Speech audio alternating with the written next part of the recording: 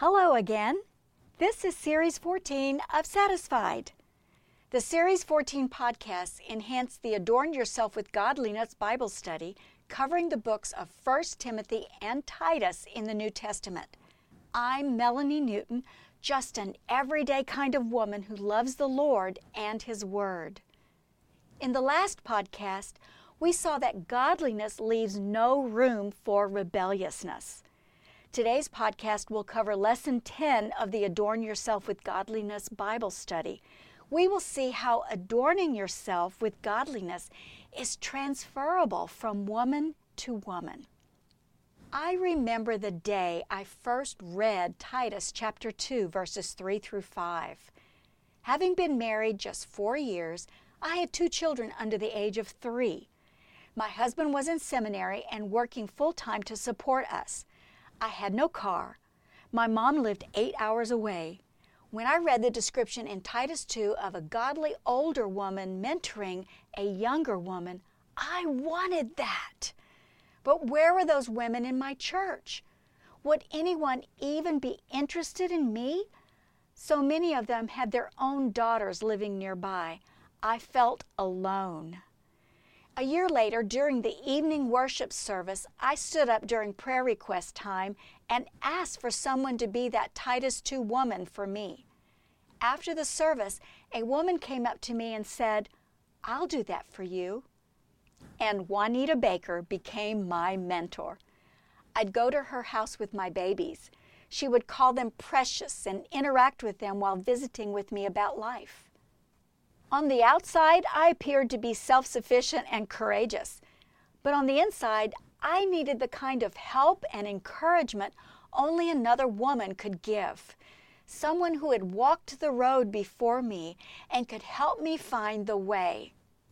Over time, the Lord added other older godly women to my life who built into me and helped me learn what it was like to be a loving wife, mother, and servant of God. I'm so grateful to them.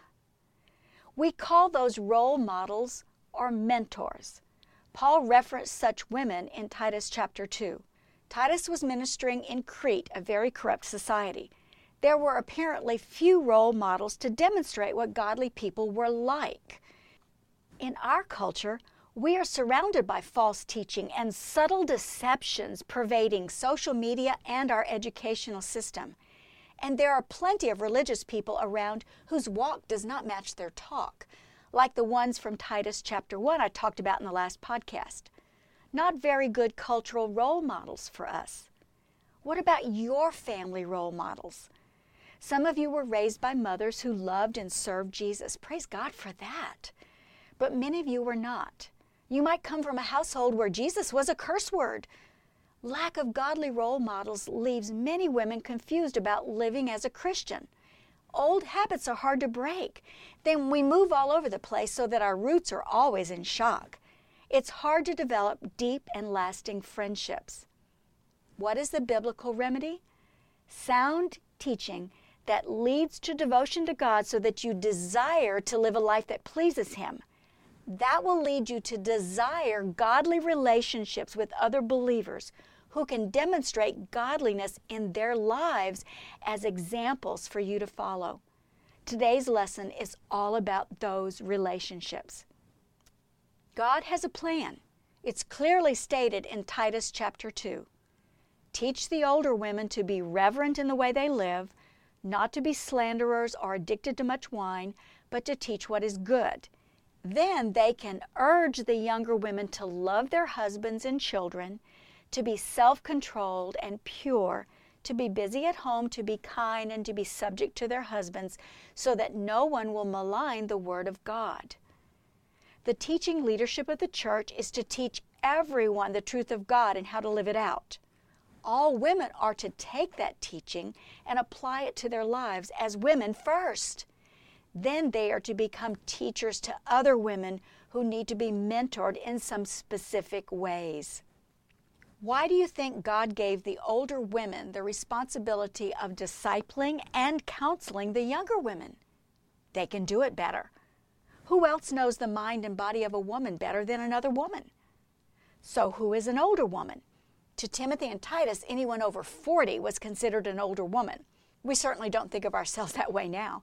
Many women in their 40s today are newly married and first-time mothers, so age is not the defining stat. For the purposes of the mentoring relationship described in Titus chapter 2, an older woman is any woman who has more life experience or spiritual maturity than another woman. If you fit in that category, you might be freaking out at the thought of training someone else. You might even feel that you don't have anything to offer. Relax. If you know Jesus Christ and express that love for Him through a life that is more godly than ungodly, then you are qualified because you have experience. You have lived. You have been through stages of life that the younger woman has not been through or is now experiencing. You have the benefit of seeing from the other side. You have been through raising children, dealing with teens, emptying the nest, managing a home, going through job loss, or a tragedy such as losing a loved one, plus many more experiences of life.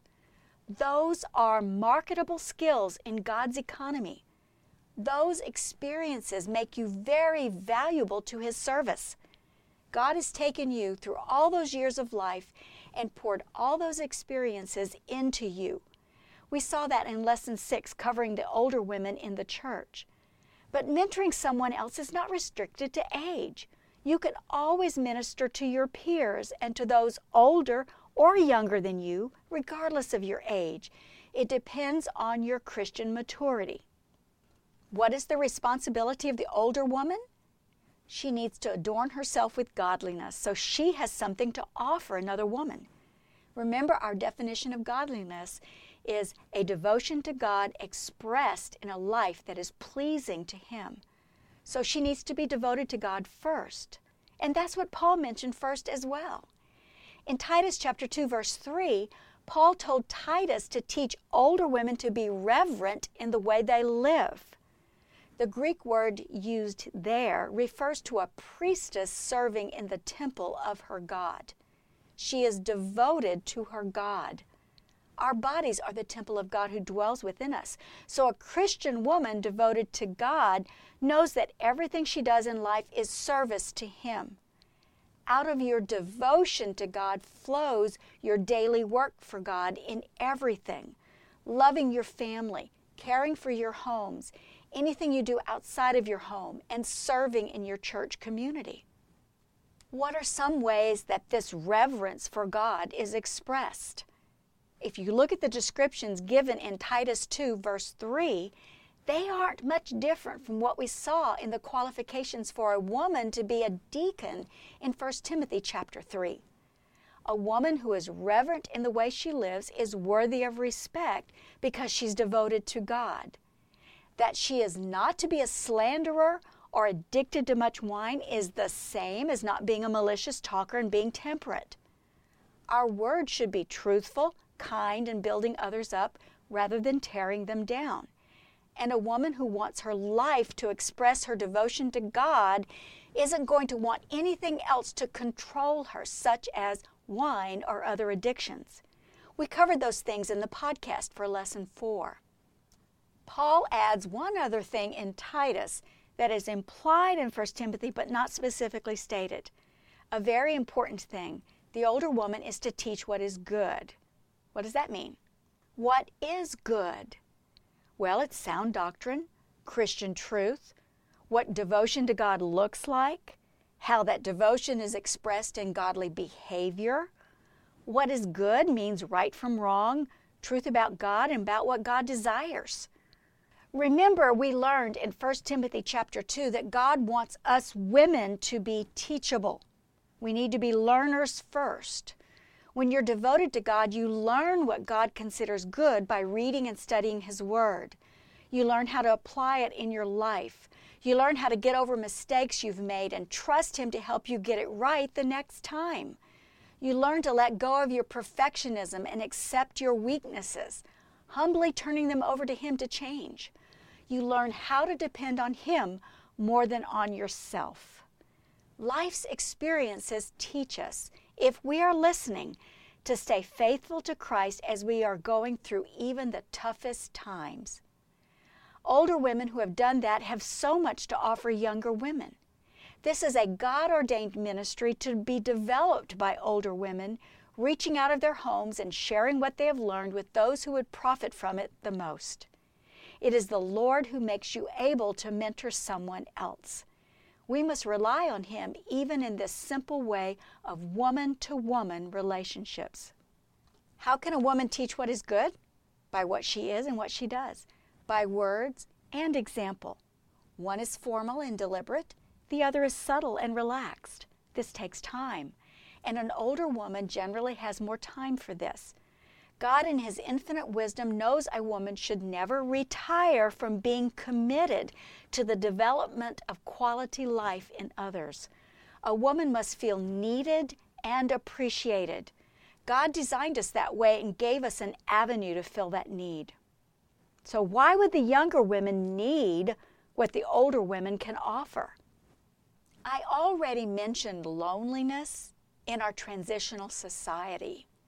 Then there's confusion about life skills and relationships and just plain old busyness, especially for a woman getting used to being married and having small children at her feet.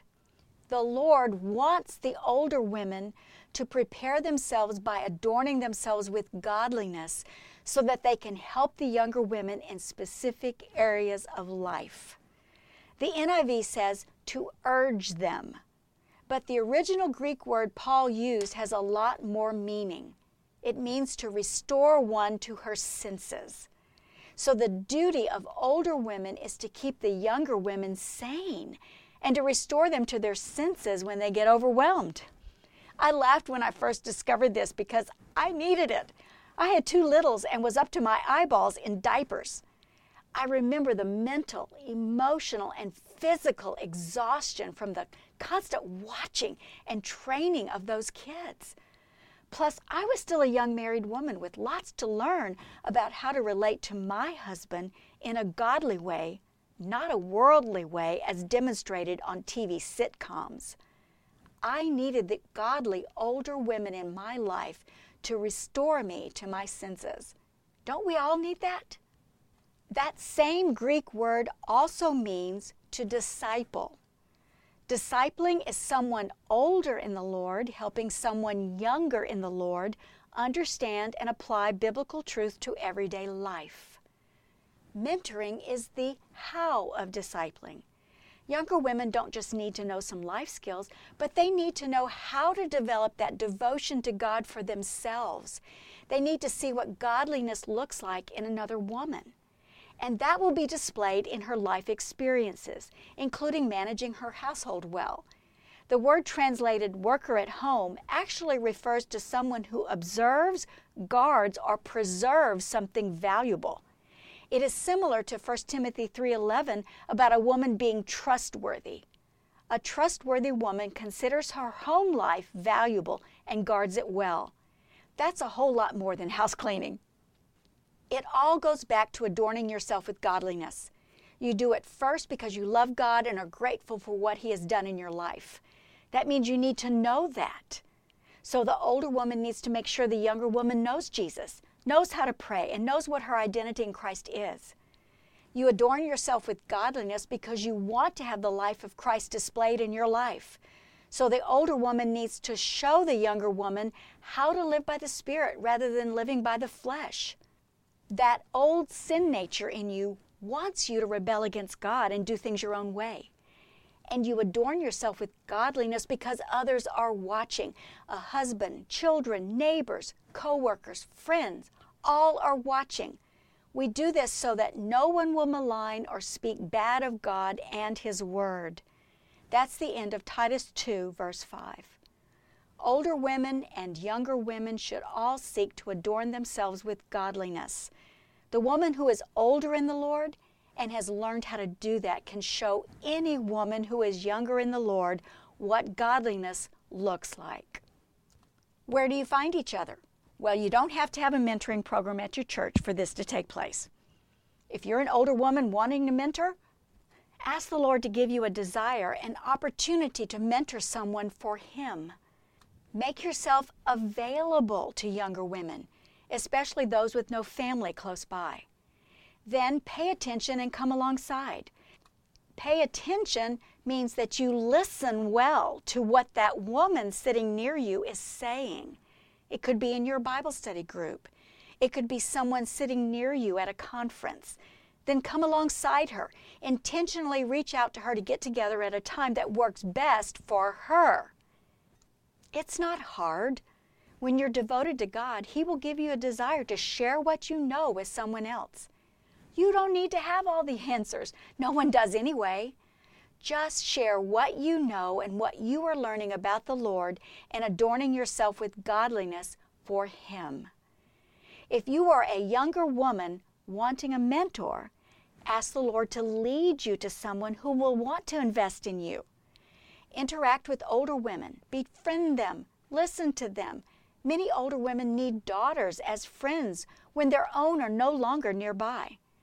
Recognize you are not self-sufficient and desire to be teachable. You must want to learn from a godly woman rather than what the world has to offer. Give a godly older woman a chance to restore you to your senses when you need it, to disciple you and to train you. Several years ago, I asked the Lord to give me someone to disciple. One Saturday, while attending a Bible conference at my church, a young woman walked in by herself and sat nearby. I'll call her Kate. Kate joined my daughter and I during the small group discussion times. I learned that she had 3 young children. Her oldest son just started attending a Christian school that required nightly Bible reading. So Kate and her husband were reading with him. That led to her trusting Christ as her Savior. She was all excited about that. I asked her if she'd like to meet one night for a chat. We exchanged contact information. We got together for dinner the next week. During that time, I asked her if she would like to be discipled. She said yes, and we began a weekly discipling time for the next year.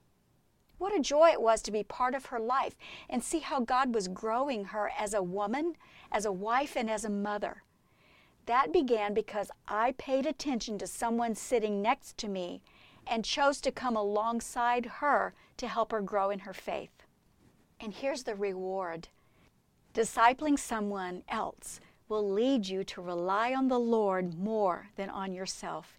And that's always a good thing for anyone learning how to adorn herself with godliness. Let Jesus satisfy your heart with such love for God that you will want to live a life that pleases Him. Until next time, I'm Melanie Newton, and this is Series 14 of Satisfied.